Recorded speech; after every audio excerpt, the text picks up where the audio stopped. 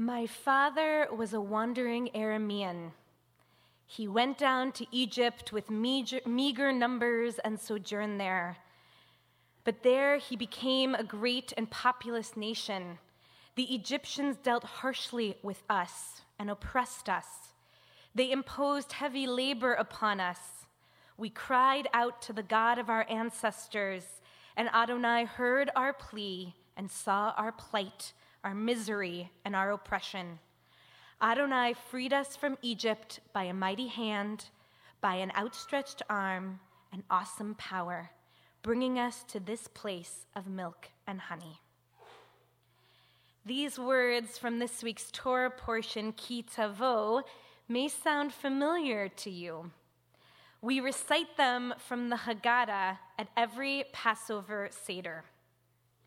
The words were originally meant to be part of a temple ritual.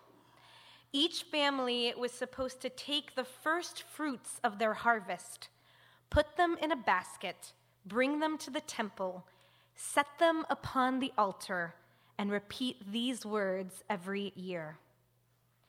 When the temple was destroyed hundreds of years later, the rabbis took these words from Deuteronomy, this synopsis of our people's history, and inserted them as the central narrative of our people's most observed holiday.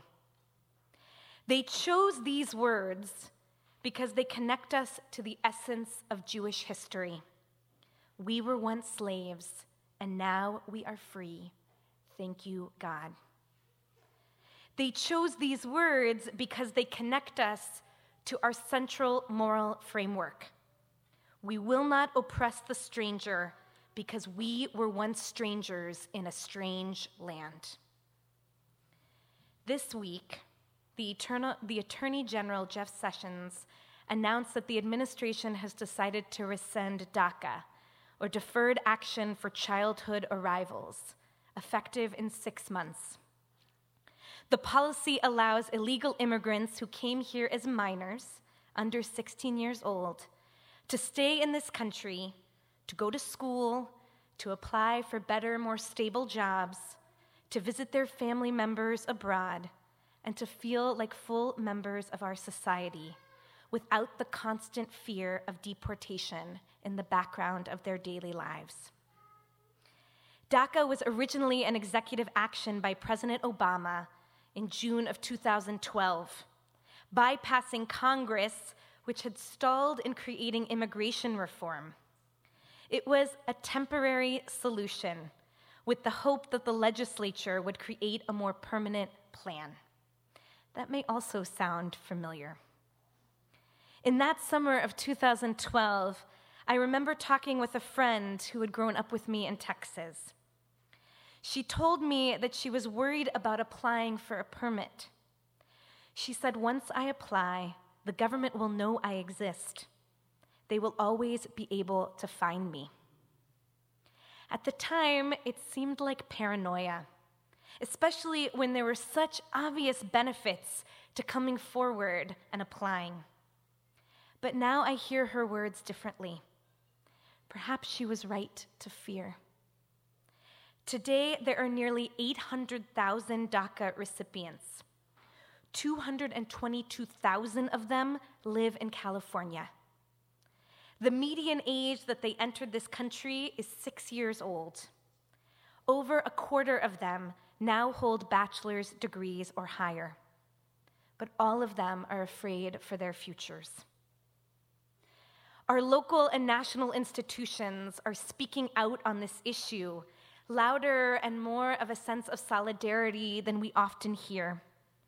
The Religious Action Center of the Reform Movement reminded us, because of our history, Judaism demands that we welcome the stranger and compels us to work for a just immigration system. It is imperative that Congress step up in support of these young people who grew up in the United States and who want to give back to the only country they know as home.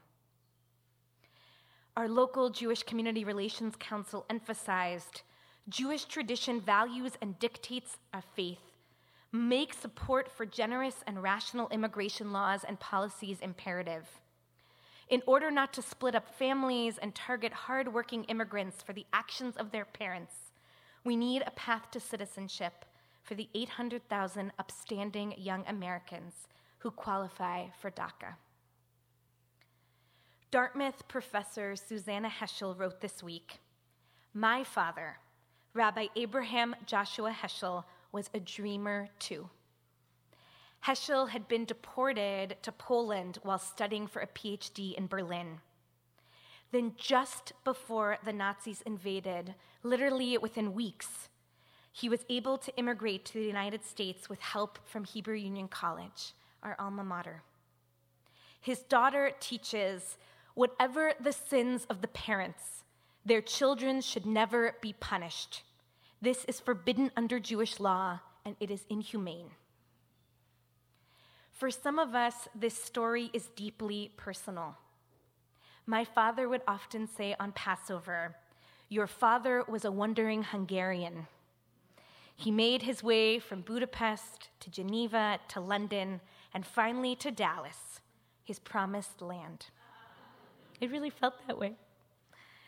No matter your family background, whether your ancestors were on the Mayflower and you only recently chose to become a Jew, or if you grew up hearing endless stories of changed names at Ellis Island, or if you still remember boarding the plane in Moscow headed to New York or Tel Aviv to freedom, we always say the Haggadah text in the first person. My father was a wandering Aramean. They oppressed us. We were in Egypt, and now we are in the land of milk and honey. We were all once dreamers. We were all once strangers in a strange land. We carry this story. We carry the Torah within us, and therefore this responsibility is always with us. Shabbat Shalom.